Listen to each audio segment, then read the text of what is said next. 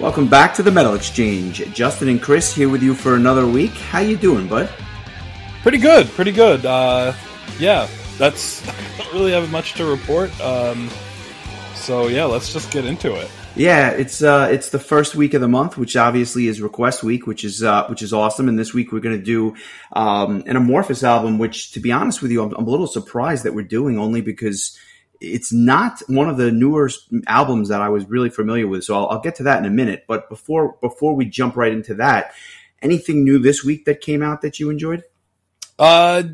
Just another slew of singles had been released. I can't remember if I'd mentioned it last week, but Within Temptation has a new single called Shed My Skin, which came out.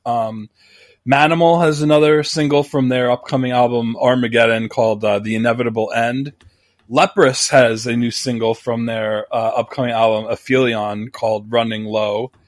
And there was one other song that now that Charlotte Wessels is kind of on her own and out of Delane, she's been releasing some tracks on her own, and she has a new one called Superhuman. It has more of an indie rock vibe than I guess a metal vibe, but if you're a fan of her vocals as much as I know we are, I think it's definitely worth checking out. So that's just some of the new stuff. I can't say I had a chance to listen to all of that stuff yet, but it's in my queue, ready to be listened to. I'm sure I will get to it during the week. So yeah, that's what was new for me. Nice. I haven't heard the Within Temptation. I didn't even know that had come out. I did hear the Manimal, and if you're a fan of the band, you're gonna love this track. There's no question about that. And Leprous just never ceases to amaze. I'm a huge fan of the band, so whenever I see that they've come out with something new, I check it out immediately, and Running Low was no exception. I have high expectations for the album, as I always do with their stuff. But there's actually 3 other albums or albums that are either coming out or have just come out that I wanted to just mention briefly. The first is a band that I had never heard of, but I ran it by you earlier this week, and it turns out that you're familiar with them, and that's Spirit Box out of Canada. Kind of like an alternative metal with a female singer who is quite accomplished. I'll say that. A really unique sound, but I really enjoy these guys. And they came out with a single a couple of weeks ago, I guess, maybe even a couple of months ago now, called Circle With Me. I believe the album is due out a little bit later this year. I'm really looking forward to this. A mutual friend had turned us on to them, if I'm not mistaken, or turned you on to them. Yes, the other Justin, our friend Justin Westmoreland from Texas, brought them to my attention probably a few months ago. I think I had added the song that he recommended. I added it to one of my playlists that can be accessed via Spotify. I am blanking on the name of the song, but it looks like they don't actually have a full-length album yet. This album in September, Eternal Blue, is going to be their debut, but they have released a couple of EPs and a bunch of singles. So it looks like this will be their first full-length album. I think it's going to be good. I have high hopes for it as well, just based on the couple of songs that I heard, but this one in particular really rocked. Another single that came out just yesterday, actually, was by Dino Jelusic, the former singer of Animal Drive, and he's also toured with TSO. I think that the name of the song actually is called Healer. He's got a unique ability to take a good song and make it great, and make a great song like out of this world. He might be the best young singer in like hard rock and heavy metal right now. Truly, that's how good this guy's voice is. So when he started releasing some of this solo material, I got very, very excited. I saw the single, and it's just really, really good stuff. I mean, the guy's got a soulful voice, but it's with such power and such energy. He's one of my favorite vocalists. I love Animal Drive. I know that they recently called it quits, but the solo material picks up right where Animal Drive left off. And if you haven't heard it, highly, highly recommend it. Yeah, I've seen him perform with Trans-Siberian Orchestra, and he's a really fantastic vocalist. And it was disappointing to hear that him and Animal Drive had parted ways, but I think that there's a big career ahead for Dino for sure. Yeah, no question about that. And then one other album, which was really interesting to me, was that a band called Scale the Summit. They're a prog metal band from Houston, Texas, and they released a bunch of albums over the years, and they've all been instrumental, which it's very good. I'm not the biggest fan of instrumental prog metal, but they do a good job. And I saw them on tour with Dream Theater. God, it's got to be over 10 years ago now. And they're good. And I'm not the biggest fan, but I enjoyed their work. But they just released a new album. But unlike their other albums, they had a bunch of guest vocalists, 8 in total guests on this album. Ironically enough, Courtney LaPlante from Spirit Box is one of those vocalists. Ross Jennings from Haken. Oh my God! I thought you were going to say Courtney Love. That really now that would be something for sure. They got singers from kind of all over the place. Ross Jennings from Haken, Eric Emery from Sky Harbor, Mike Semeski from Raunchy, which is another band that I actually enjoy a lot. And what was perhaps the most interesting to me, and the reason why I just had to check this disc out, was a guest spot from a singer called Joseph Ceccaroli, who is the lead singer from The Reign of Kindo. And we've not discussed them on this show, but they are probably my favorite band. They are not a hard rock band. They are not a heavy metal band. They're more of like an alt rock or like a prog jazzy rock thing. They're kind of one of a kind, but the singer has a phenomenal voice, and he kind of guested on this song called Jackhammer Ballet. And I finally got to hear the whole album and his vocal performance, and it is fantastic. Very, very different from his other band, obviously. But it was just a really nice synergy between the Scale, the Summit prog, and his vocals. So I'm definitely going to post that track this week. Highly recommend it. Cool. Yeah, that sounds awesome. Yeah, the whole album. Reign of Kindo has the distinction of being one of my favorite band shirts that I own, courtesy of you. So should be good. Yeah, looking forward to it. Hearing that. Like I said, I a lot of times this is the first I'm hearing of some of this stuff. So usually after you mention it, I will go out of my way to give it a listen. And you're batting 1,000 so far. I'll say that. Nice. Put me in the All-Star game. But let's get to the reason why we're here. We got a request from a longtime listener of the show, Daniel Lee. He wanted us to talk about Amorphis and specifically their Elegy album, which is kind of interesting, as I said, because this is not the album I would have chosen. I knew we were going to do this band eventually just because they have such an awesome discography. This album came out in May of 1996, and I was not listening to the band at the time. And to be honest with you, I didn't start listening to this band for more than a decade later. But this is one of their first albums, and it's really a really nice, I think, turning point for the band, which we'll get into. But why don't we start with why Daniel actually chose this particular album?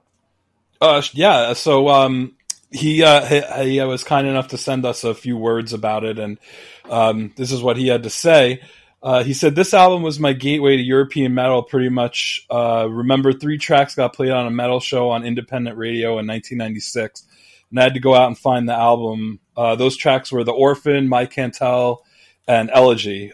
For a long, long time, this would have been my favorite Amorphis album, but 1994's Tales from a Thousand Lakes is now...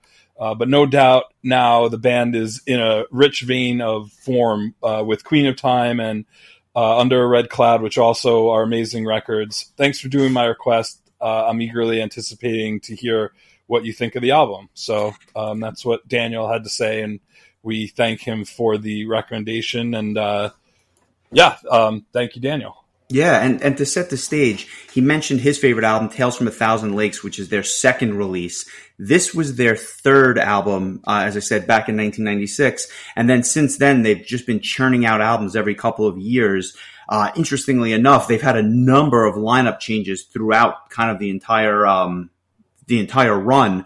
But I guess the key here is that their guitar player, Esa Halapainen, who we've discussed his solo records as of late, he's been playing lead guitars for them since the very beginning. And I think that's very, very prevalent on this disc. You can hear his influence throughout the whole thing, so it's not too surprising.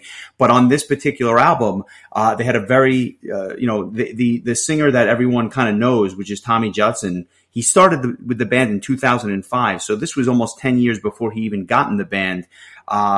Singing on this disc was a singer by the name of Pasi Koskinen, who is just got a very unique voice. And I'm curious, before we even get into the album, what did you think of Pasi's vocals on this? I did not know that.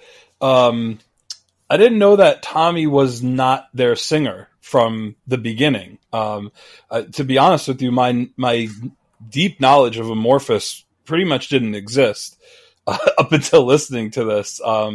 I just kind of always, I guess, at the point in time in which I started listening to Amorphis, Tommy had already begun singing as their vocalist, so I wasn't really even aware that they had another vocalist at a certain point in time. So that was interesting, and that kind of caught me off guard the first time I listened to the album. But I thought it was quite good. I mean, it was a little bit different than what we've come to expect, but definitely a very good, strong performance, and he definitely does the clean vocals and the growls really well. And my understanding is that this was Amorphis's first album with clean vocals. Is that correct? Yeah. So I like I said, I started listening to this band right around the time that Skyforger had come out. And then I went back and I checked out Silent Waters, which had come out right before that.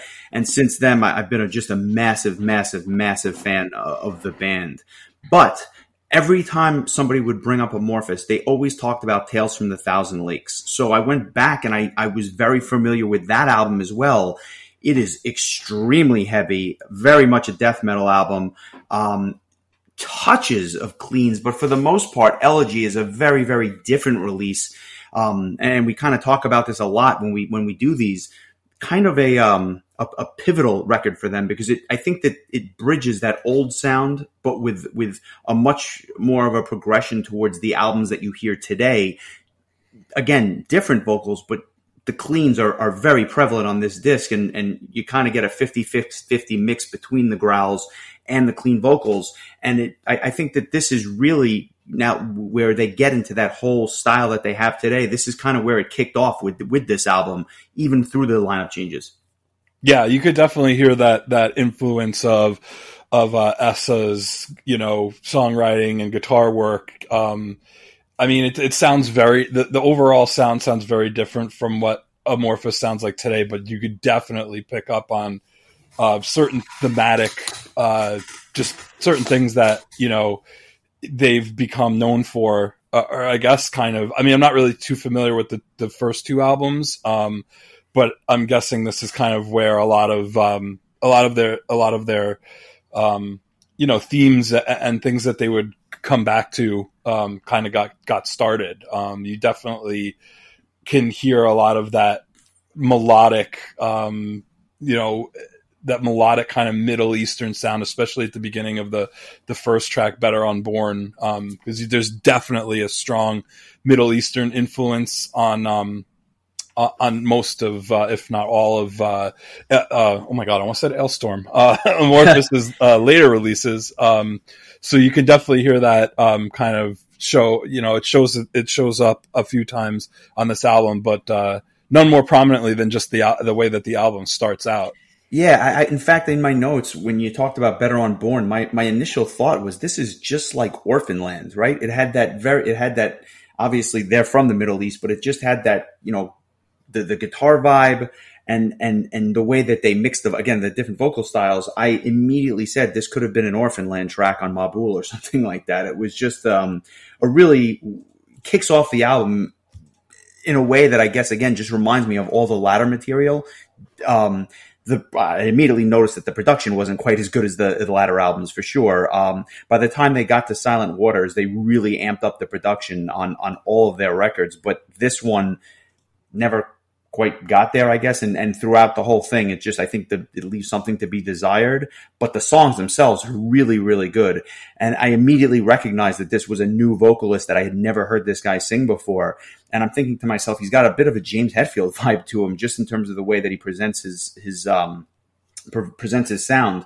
But it works. It was, this particular track, I thought the lead guitar work was just fantastic underneath some of the vocals during the chorus and stuff like that. It was a subtle touch, but I just thought it was really well done. And I'm not surprised because that's something that Amorphis has been doing for the last, 25 years. I definitely got that James Hetfield vibe as well. I kind of reminded me of more of like the kind of mellower James Hetfield vocals that you heard a little bit more on like Load and Reload. It's kind of sure. Not so much like the real like heavy, rah like type of James Hetfield stuff, but more of like his kind of more mellow, laid back vocals. His Low Man's lyric or something like that. Yeah, that's exactly the song that kind of came to mind to me.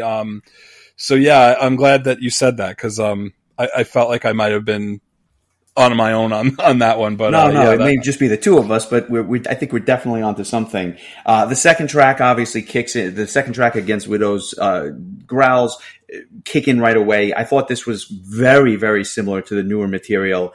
And again, in my notes, I said this was clearly a transitional album for them because Thousand Lakes was just so different, in my opinion. And then they went to this album, which was a lot more accessible. And, and again, I could immediately just see that this was paving the way for something else. Against Widows, not my favorite track on the disc, a good track, but I think that there was better songs that come later on. What about yourself? Yeah, I like this song too. I noticed that through the album, you hear a lot of like really good, that loop of a guitar riff. Yep. Which this song kind of starts out with that too. And it's usually a very catchy riff, and that's kind of on display on this song as well. Yeah, I like this song too.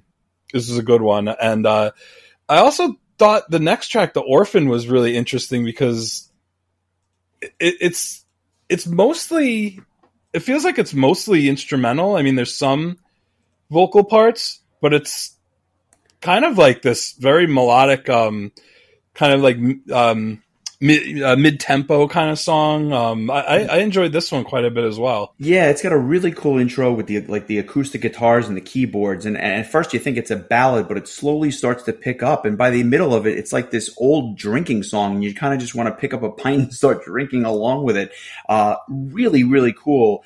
And then at the end, it has something that Amorphis does constantly, but they do it well, and they do it just enough that it doesn't get old, which is that patented like key change where they basically play the exact same either phrasing or verse, but then they just kind of pick it up a notch and they change the key a little bit, and but they play the exact same, the same riffs, the same everything, but just in a different key, and it just sounds really, really good. And I think it's one of the staples of that Amorphis sound.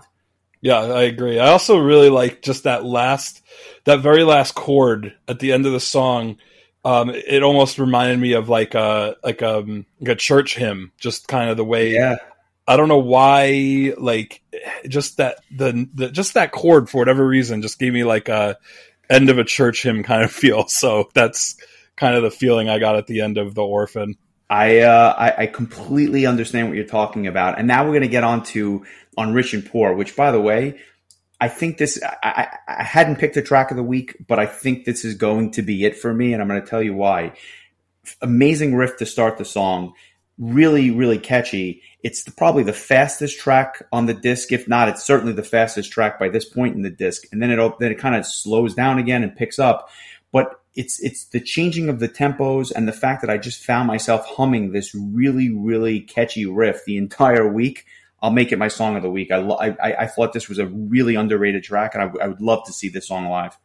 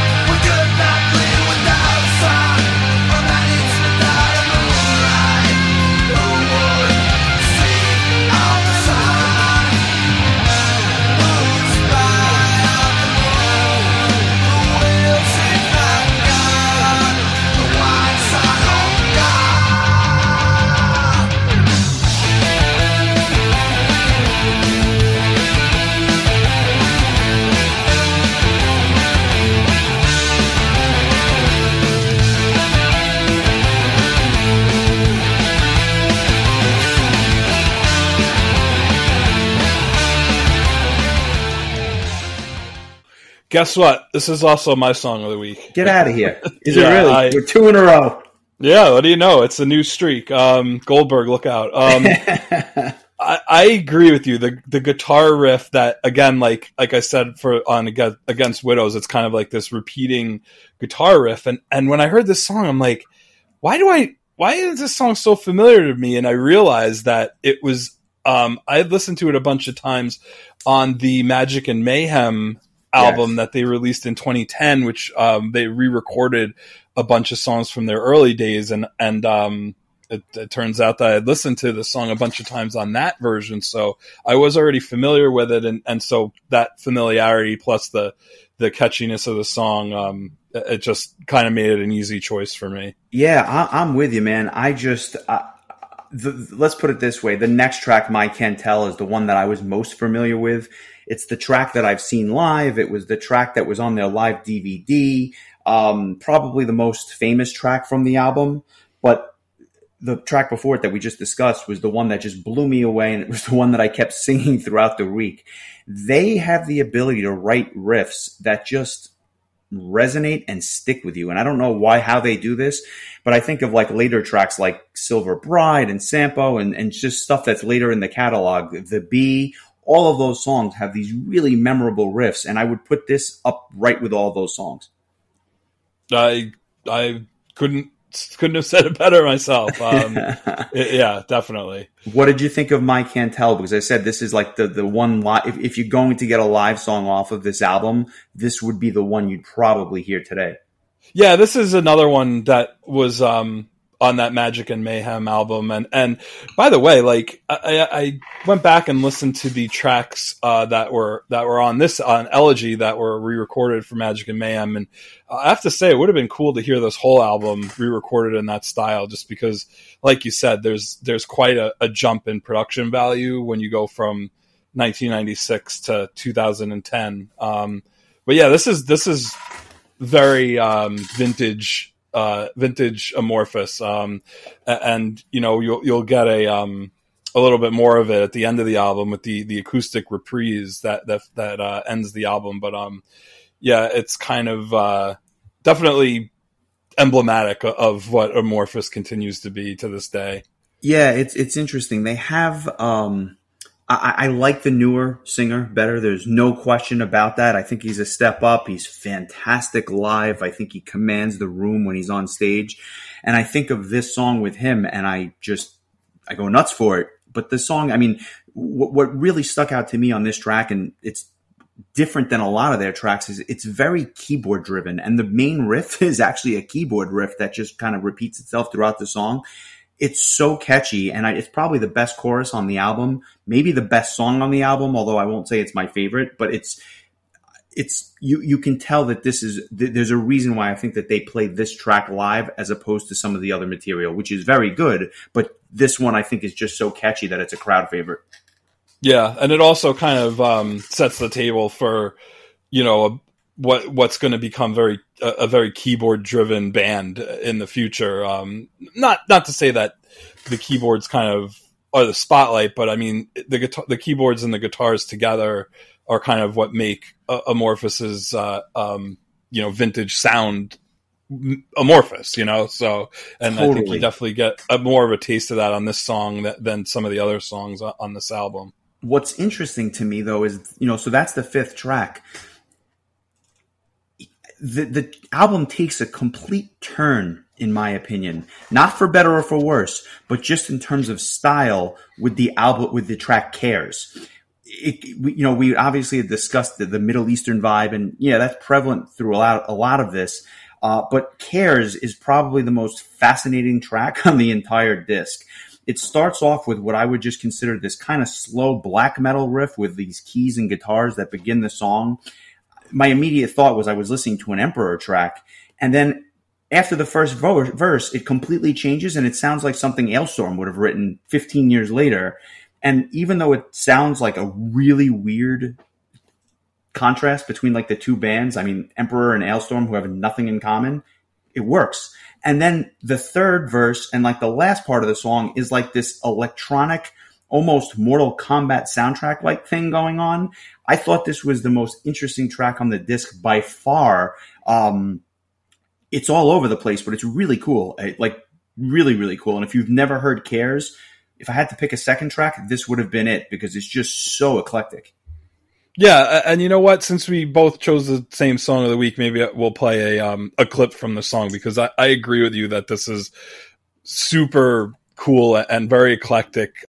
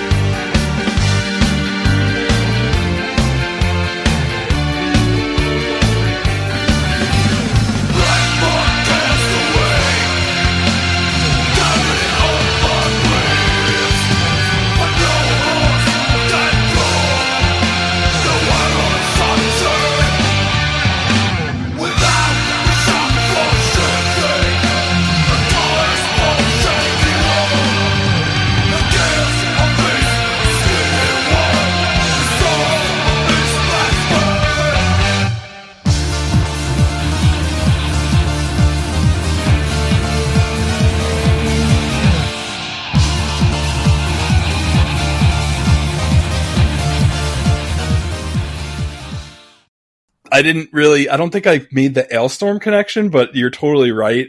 It's kind of, like you said, like grab your mug of ale and swing your arm back and forth. And then I love the, that kind of electronic sound that you mentioned. That's, towards the end. Like this is a very cool song. I've never heard anything like that before. Yeah. Like very especially cool by this band anyway. Yeah. When you said that this was one of the most interesting songs, I couldn't agree more. Like, and the Mortal Kombat comparison's perfect because I was waiting for somebody to be coming like Sub-Zero, Johnny Cage. Like, it's so ridiculous.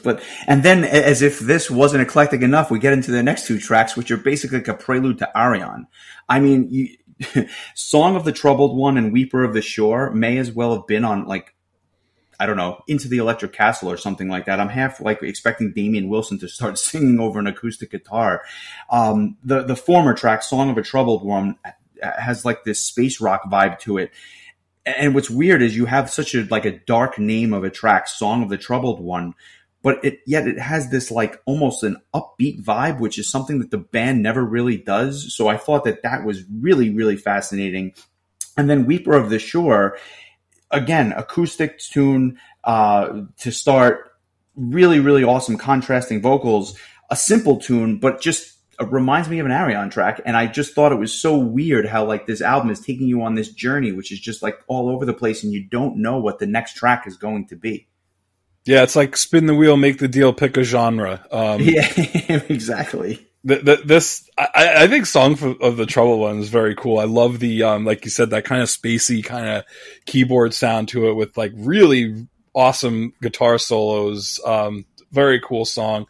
And Weeper on the Shore, which is our friend Daniel's track of the week, starts out, like you said, like with that kind of like acoustic guitar with that keyboard, like that spacey kind of keyboard, like I definitely got the Arion vibe, which I didn't think of that either. And now that you mention it, yeah, that's like a great way of putting it.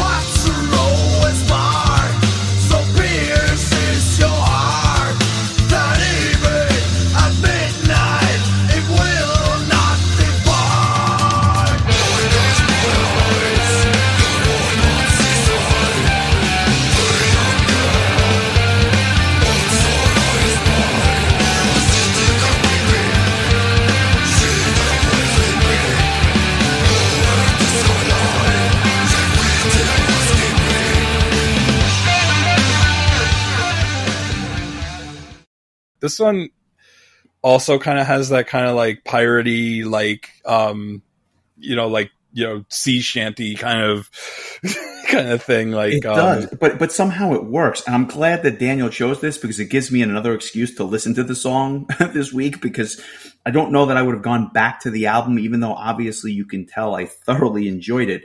It's just that I don't know, like they have so many good albums. It's like, where do you start with these guys, and where do you go to next? But a good choice for Song of the Week. I'm glad I get to hear that again. Yep, agreed. What did you think of Elegy?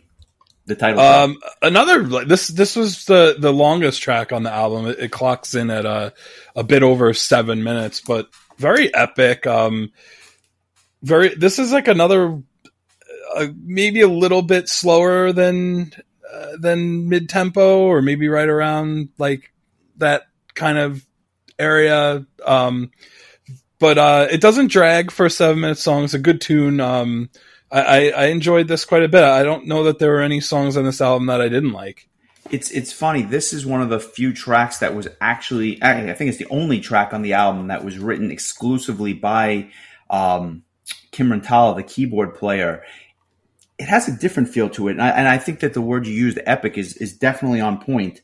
A bit slow, not my favorite track on the disc, but I think it was well placed towards the end of the disc, just in terms of like the placement and everything else. And again, comparisons galore here. I know it reminded me almost like of an alternative vibe to it, at least towards the end of the song. And I kept thinking to myself, this is 1996. I almost wonder if they had been listening to like Alice in Chains or a Silverchair, because I got that kind of a vibe from the song. I don't even know if they've heard of these bands. Obviously, Alice in Chains being the bigger of the two, Silverchair being a bit of a one-hit wonder from Australia. Obviously not a metal band, but it's just something about this title track reminded me of those alternative bands from like the mid-90s. Yeah, I thought of Bush actually when I can hear that too. This. Yeah, like early Bush. You know what? I'm with you again. Silverchair, Bush, Alice in Chains, all kind of in the same, same ballpark here. An interesting track. I'm not saying again that it's my favorite, but it belongs on the album for sure. And I think it's just, again, another very, very different track in a string of just eclectic tunes. I don't know how else to say it. I think that the next track, Relief, is probably the weakest track on the album. Just something, and the reason I say that is not so much that it's a bad tune. I just always forget about it. And every single time I listen to the disc, and I listened to it a lot this week, I always kept forgetting about this track. Yeah, is it completely instrumental? I don't think there's any vocals on this one. No, there are. It's just not memorable. Just not. I don't know. Just not the most memorable of songs. Yeah, it kind of reminds me of almost like a surfing song or something like that. Or I can't put my finger quite on what it is. It just, I don't know why I'm picturing some guy surfing while I'm listening to this song. It's interesting. A big surf scene in Finland, from what I understand. Yeah.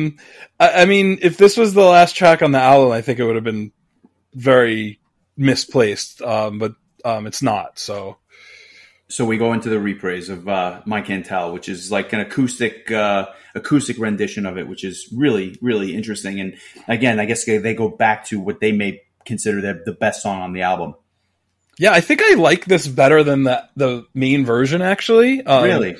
Yeah, I love the keyboards are just like that deep purple organ-y kind of sound to it, which I really, really love. I think that this is I just think this song really lends well to being acoustic. I like this version a lot. Nice. I think it's a good way to end the album. Am I hearing like an accordion? Is that an accordion I'm hearing? Like it sounds like it, or at least it's got a different sound to it. I'm not even sure what it is, but I think I can totally hear what you're saying. I thought it was like more kind of pirate ship type stuff. I get a vibe of that kind of accordion sound. I don't know. It's interesting. It's really interesting how many kind of styles are on display throughout the album. I mean, there's so many different, like you said, there was like, you know, James Hetfield vocals and black metal intros and, you know, Deep Purple keyboard solos and Arion segments. I mean, they really, or you mentioned Orphan Land. I mean, there's just so much going on this album. It's, I don't know that I ever would have gone back and listened to this album. And I'm really glad that I had a chance to. Yeah, I agree. As I said, I had kind of ignored this band for a really long time. And for some reason, and I've got no excuse, I remember when they were announced for Prague Power, I think it was 9. And for life reasons, I never made it to Prague Power that year. It was one of the few years I didn't make it to the festival. And I kept saying to myself, why is Amorphis headlining? And in my opinion, I thought first they were a new metal band, and then I thought that they were an industrial band. So I clearly did not know who they were, and I had this like inherent bias against the band. And then one day I decided, it was probably around 2009, let me listen to what these guys actually sound like, because at the time, as I said earlier, they had just come out with Skyforger, and it blew me away from the first listen. And since that point, I always said that they are just like the most consistent band on the planet, where every album is not just good, but great. And then I went back, obviously, to Silent Waters and Eclipse, both of which are fantastic albums. I just never made it all the way back to Elegy. I just jumped to Tales from the Thousand Lakes, knew it was good but different, and I just went back to the new material again. So I'm really glad I had a chance to listen to this, because I don't think I would have ever gotten there either. And it was just for my own, you know, crazy biases that I never gave this band a chance. But they are, I mean, if this is any proof, they are truly the most consistent band on the planet. Every album is good. I mean, if not very good, if not great. Yeah, I very much agree. I really had no idea that they went as far back as they did. You know, their first album was released in 1992. I mean, I wasn't even close to listening to metal yet. And when I did start listening, I don't really know that I was very aware of Amorphis until they were announced for that Prague Power that you mentioned in 2008, I guess it would have been. And that was the year before I started going back to the festival. And I've been waiting for them to come back ever since then, and it hasn't happened yet. I'm hoping that they make their way back to the Prague Power stage in the future. But, you know, to be fair, they do play in the United States fairly regularly, so it's not like they're a hard band to see. Yeah, and they're really good live. I mean, we had caught the one show in New York a couple of years ago. They're just great live. They're so tight and such a professional band. And to be honest with you, you know, I don't know of many bands that can play as many shows in the States as they do when they tour. They do a very, very full tour, and they draw crowds wherever they go. They have like a bit of a cult following. They're kind of a big deal. I know that they had played 70,000 Tons, if I'm not mistaken. They have quite a following, and I guess after all these albums, once you listen, you're kind of hooked, and that seems to be a testament to their live shows. Yeah, I mean, other than that one guy who fell asleep on the stool, I think that Amorphis has quite the live following. He was following. He just happened to be asleep for it, but he obviously paid to go see them, so that should tell you something. Scale of 1 to 10, what do you think of this album?